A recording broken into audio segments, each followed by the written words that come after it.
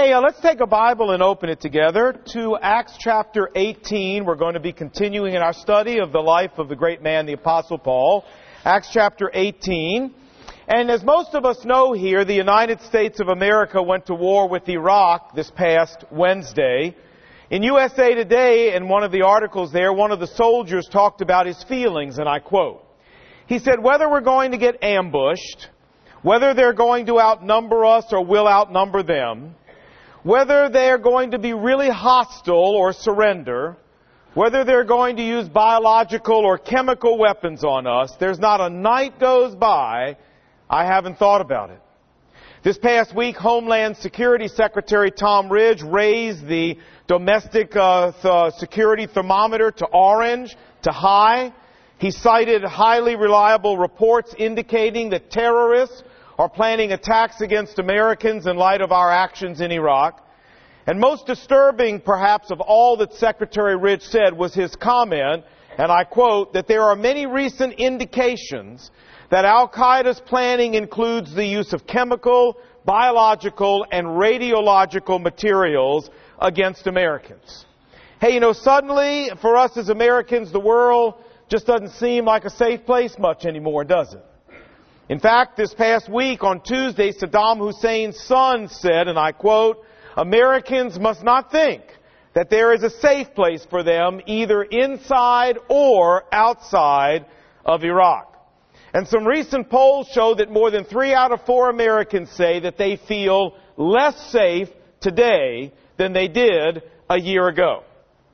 I even know of a couple who moved out of D.C. last week, took their children and went into the country because they were so afraid of a terrorist event happening in D.C. that they just decided to move out of the city until further notice. Now, friends, I know that every one of us here is proud to be an American. But when it comes to this issue of our personal safety, we have to look at this issue not as being Americans. We have to look at this as being followers of Jesus Christ. And so that's what I want to talk to you about today. What does the Lord say to us in the Bible about our personal safety as followers of Jesus Christ? We want to use Paul's life as a classroom, and this is what we're going to talk about. And if you're a little scared, and if you're a little nervous, and you're a little unsure, and you feel a little unsafe, then just let me say, you came to the right place this morning, because that's what we're going to talk about. Now, a little bit of background regarding the Apostle Paul. The Apostle Paul is on his second missionary journey. We know that. He is in Greece, working his way south through Greece, and let's show you a map. He's been to Philippi. He's been to Thessalonica. He's been to Berea. He's preached in each one of these locations, led thousands of people to Christ, started churches. He then went south to the city of Athens, where he preached to the intellectual elite of the ancient Roman world. Now he's in Corinth. And we saw several weeks ago that in Corinth he was going every Sabbath to the synagogue in town and sharing with the Jewish people there that Jesus was their Messiah.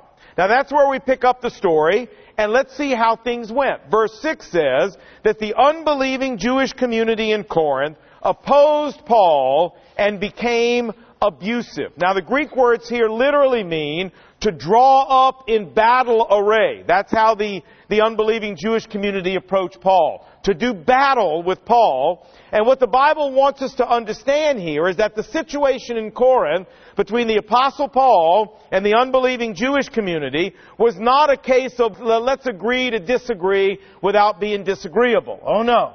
The Bible wants us to understand that this was a powder keg about ready to go off in this town, that this was a highly charged atmosphere in which the Apostle Paul's safety was in serious jeopardy. Now it's into this tense and dangerous situation that God comes in a vision to Paul and says, verse 9, "Do not be afraid, Paul. Keep on speaking and do not be silent." God says, "Paul, I know things in town are tense, and I know they're dangerous, but here is my will for you, Paul. I want you to stay in town, I want you to keep preaching, and I want you to keep trying to lead people to Christ." So what did Paul do? Well, he's got a choice to make, doesn't he? On one side, he's got the will of God. It's very clear. On the other side, he has his personal safety on the human level. So what's he going to do? Well, verse 11 tells us Paul stayed for a year and a half in Corinth, teaching them the Word of God. Now, folks, as followers of Jesus Christ here this morning, this is the point I want us to get. This is it. That the Apostle Paul had a mindset about how he lived his life. It was a mindset in which his number one focus in life was not on his personal safety. It was a mindset where his number one focus in life was on being where God wanted him to be and doing what God wanted him to do. To put it another way, the number one question that Paul always asked was not, where are the threats to my safety so I can avoid them? Oh no. The number one question Paul always asked is, where is the will of God so that I can walk in it? The Apostle Paul regarded external threats to his safety as trivial, so long as he was doing what God wanted him to do and he was being where God wanted him to be. And you know, he talks about this again a little later in the book of Acts. In Acts chapter 20, he was talking to the elders at the church of Ephesus, and he says this. He says, "And now, compelled by the Holy Spirit, I am going to Jerusalem. And I do not know what will happen to me there. However, the only thing that matters to me is that I finish the race and complete the mission that the Lord Jesus has given me." Now, folks, the Apostle Paul knew that the unbelieving Jewish community in Jerusalem despised him. He knew that when he showed up in town, they were not going to roll the red carpet out for him like they're going to do at the Oscars this next week. He knew that when he got in town, these people were going to try to hurt him. They were probably going to try to kill him. He knew that for him, the Apostle Paul, the most unsafe place on the globe was Jerusalem. You say, well, if he knew that, then why in the world is he insistent on going there? Well, very simple. But look what the verse says. Paul says, "And now, compelled by the Holy Spirit, I'm going to Jerusalem." The reason that Paul was going to Jerusalem, pure and simple, is because with all of his heart, he believed this was God's will for his life. So let's summarize. This was the Apostle Paul's mindset that he had in every situation. His mindset was, as a follower of Jesus Christ, my personal safety doesn't come from getting rid of external dangers. My personal safety comes from being in the center of God's will for my life. Everybody understand that? That was his mindset. Now, that's as far as we're going in the passage today, because we got a question to ask. You haven't done this in 2 weeks, so I know you are just dying to do this, right? So here we go. 1, 2, 3. So what? Right. You say, Lord, so what? I mean, the little thermometer you put up there was cute. I'm impressed you found that. I mean, what difference does any of this make to my life? Well, let's see if we can answer that question. Because I believe, friends, that the Apostle Paul's mindset that we've just seen is the biblical mindset that God wants every follower of Christ in every age to have. I believe that as followers of Jesus Christ, God wants us to realize that our personal safety doesn't come from eliminating human dangers. Our personal safety doesn't come from avoiding human dangers. Rather, personal safety is a gift that God gives every follower of Christ who is going where God wants them to go, who is doing what God wants them to do. God wants us to understand that the safest place you and I can ever be as followers of Christ is right smack dab in the middle of the will of God for our life, regardless where that takes us and regardless what human dangers it might expose us to. Now, you know what's interesting is that when we look at all the great men and women of God in the Bible, we find they all had the exact same mindset as the Apostle Paul. Let's take a couple of examples. How about Abraham?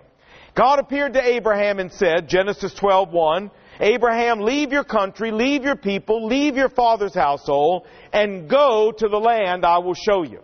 And then God said to him, if you do this, I will bless you and make you into a great nation. I will make your name great. I will bless those that bless you and curse those who curse you. Now, you talk about an unsafe situation.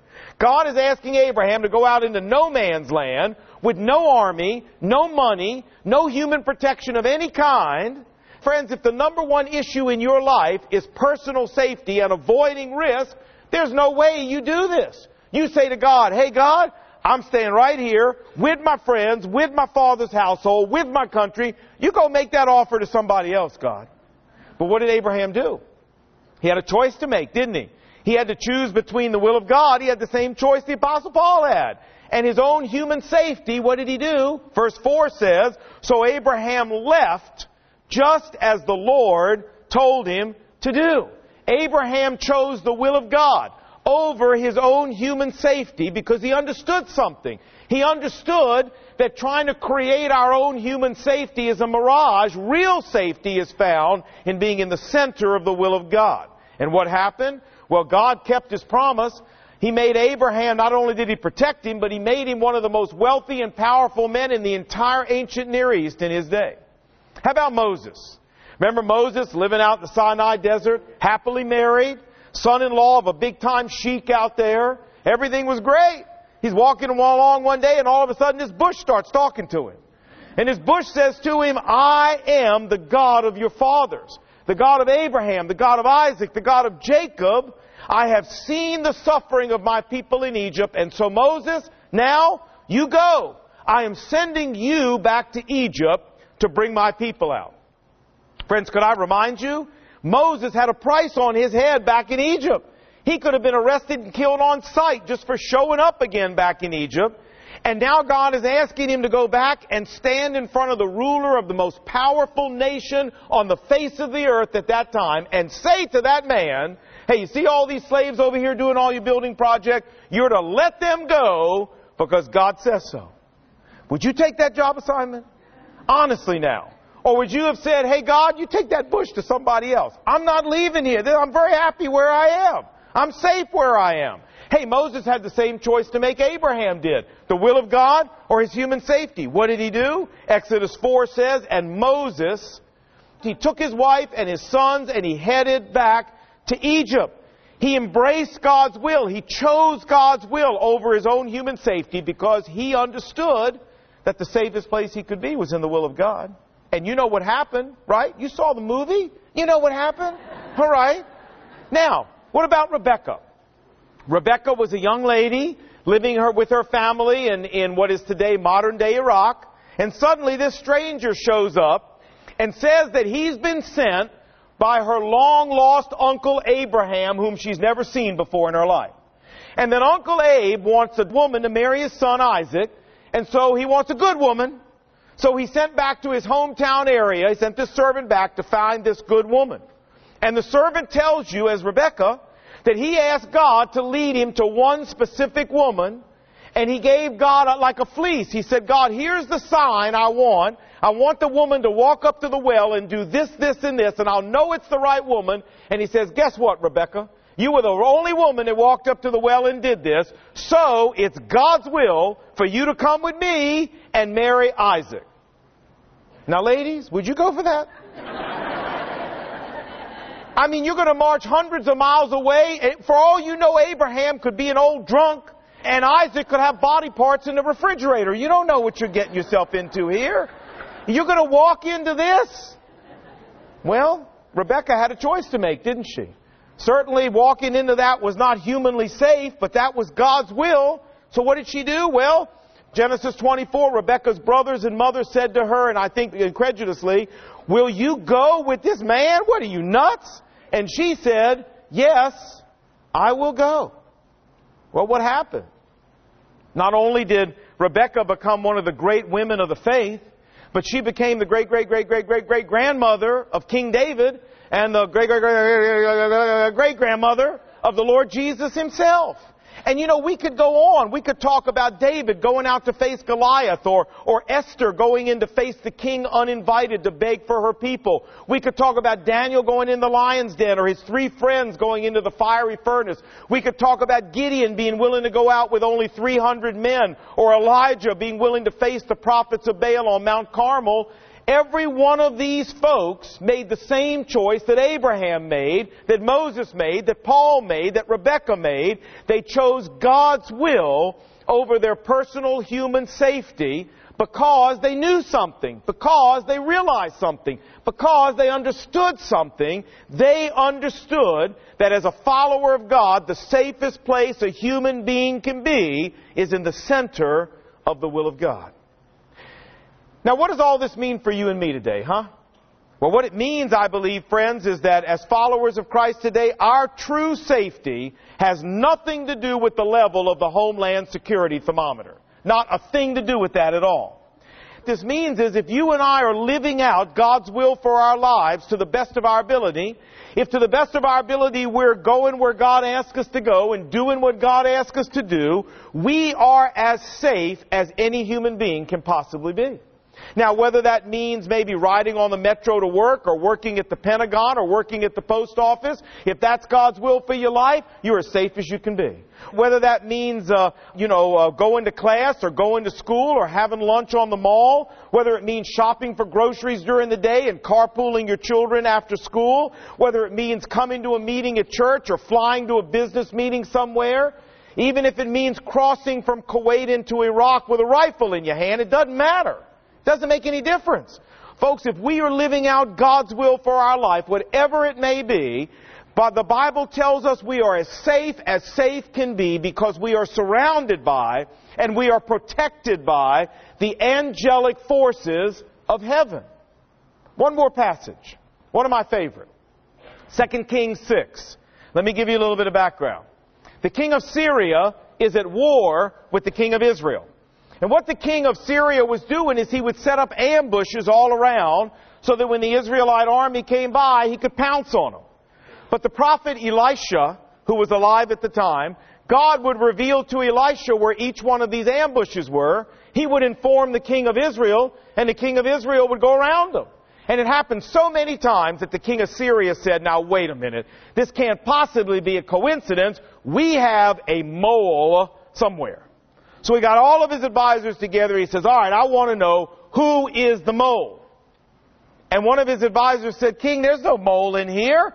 It's Elisha the prophet. God keeps telling him where we put our ambushes, and he keeps warning the king of Israel. And so the king said, well, where is this Elisha dude? And they said, he's in Dothan, a little town north of Jerusalem. And so that night, the king of Syria sent the whole Syrian army to surround this little town of Dothan where Elisha and his servant were. Now that's where we pick up the story. 2 Kings chapter 6, verse 15. When the servant of Elisha went outside the next morning, the Syrian army had surrounded the city. And he ran to Elijah and said, oh my Lord, what are we going to do? You say, how do you know he said it like that? Trust me, he said it just like that. And Elisha said to him, don't be afraid, for those who are with us are more than those who are with them. And I'm sure his servant looked at him and said, hey boss, what have you been smoking? Those who are with us, there's two with us. There's you and there's me, boss. That's it, Leroy. There's two against all of them. What are you talking about?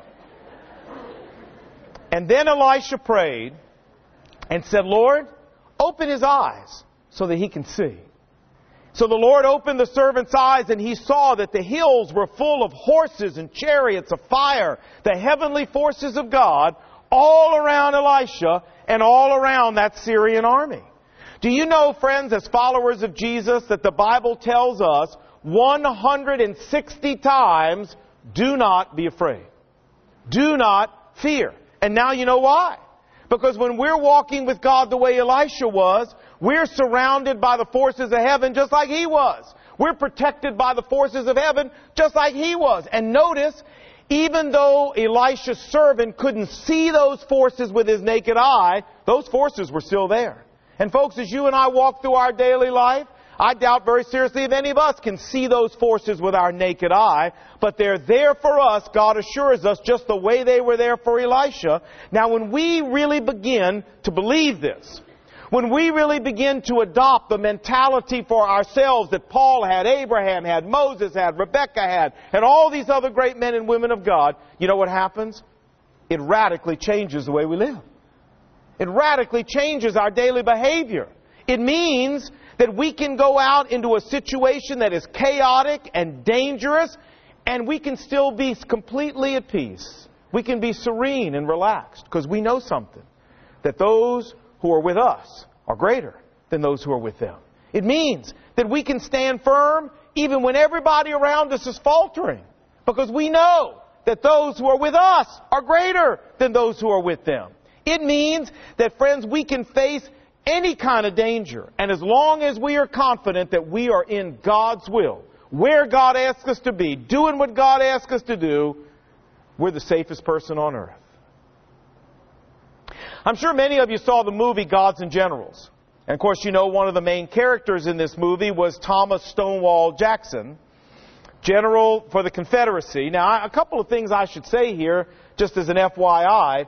Do you know Thomas Jackson never owned a slave in his life?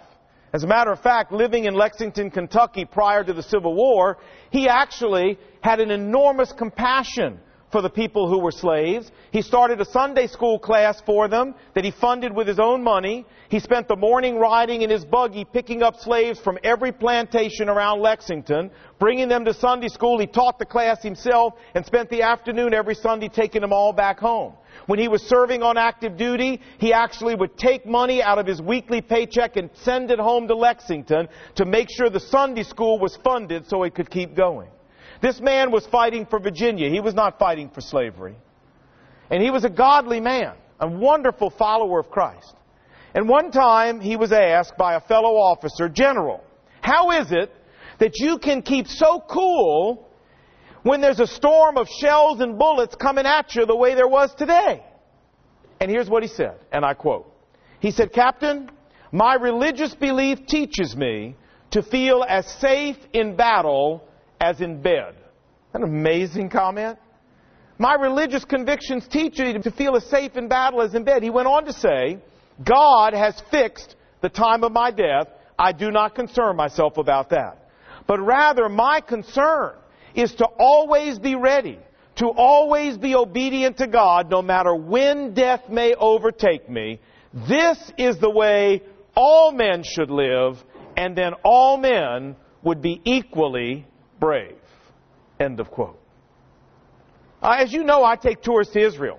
And whenever I tell anybody out in the secular world that I take people to Israel, and I'm still doing it, they always say, "What kind of nut are you?" Well, you know, friends, I know that there are certain dangers over there. But I want you to know I pray about every one of these tours. I seek God's will. I seek God's direction. I've canceled tours before when I didn't feel the liberty that God was giving me the liberty to go. But I got to tell you, when I feel confident that God is saying it's okay and that this is the will of God, I go. And I take with me all the other nuts who prayed about this and believe it's God's will for them to go. And I don't mean to imply to you that I'm indifferent about my safety or the safety of the people with me. We take every reasonable precaution. But I decided years ago, as a follower of Jesus Christ, I was not going to let fear run my life. Why should I let fear run my life? If the Bible's true and if I'm in the will of God and I've got the chariots and the horses of fire around me, and greater is those who are with us than those who are with them, then what am I afraid of? And why should I ever hesitate to do anything that God gives me liberty and asks me to do? What am I afraid of? I decided fear is not going to run my life. Jesus Christ is going to run my life. And if you're here today and you've never trusted Jesus in a real and personal way, may I say to you that Jesus wants to liberate you from having your life run by fear. Jesus wants to set you free from letting fear control your life. And He will. But that freedom is only found in a personal relationship with Jesus Christ. Something to think about. For those of you here in closing who are followers of Christ, may I suggest to you that God doesn't want fear to run your life either. There's always something to be afraid of. Always. You can always find 55 reasons why it's unsafe and too risky to do something. But that is always the wrong question to ask. The wrong question to ask. We should never ask, what are the risks? We should never ask, what are the dangers, until we have first asked, what is the will of God? And if we know the will of God is to go into those dangers and into those risks, then friends, as followers of Christ, we need to follow the example of the Apostle Paul and Abraham and Moses and Rebecca and Esther and Daniel and David. And we need to go. Because you know what? If we don't, if we try in our own human effort to guard our own safety, it's a mirage. The most dangerous place you can ever be as a follower of Jesus Christ is outside of the will of God for your life. Now, that being true, it seems to me that we've got a wonderful opportunity in our world today. People in America today are scared. People in America today are fearful. People in this city are scared. I say, let's go out and show this city that there's a living God running this world, and that when we walk with this living God, we walk in absolute safety. I say, let's go out and show this city that there's a better way to live, a different way to live, a way that has calm and serenity and peace attached to it no matter what's happening on the outside. I say, let's go out and create a platform in this city to tell people what makes us different. But we can't do that unless we've adopted the mindset of the Apostle Paul. I pray what we've talked about here today will change your life. I pray what we've talked about here today will change your behavior and your choices. Friends, we cannot let fear run our lives. Jesus runs our lives. And if we're in obedience to Him, there is absolutely nothing to be afraid of. Let's pray together. Lord Jesus, thanks for talking to us today about, right where we're living. Thanks for reminding us today that true safety is not about avoiding human danger. That true safety as followers of Christ is about embracing and making sure we're in the center of the will of God. And that when we are there, greater are those who are with us than those who are with them.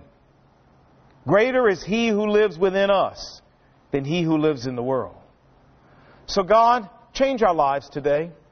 Take away that fear that it's easy to have creep in as we listen to news reports and we read the newspaper and we listen to other people talk. And Lord, help us shake all that nonsense off. And to reestablish ourselves as men and women of God who understand that the horses and the chariots of fire are real, just like they were for Elisha, and that we have nothing to fear. Change our lives because we were here today, Lord. Change the very way we live. And we pray these things in Jesus' name. And God's people said, Amen.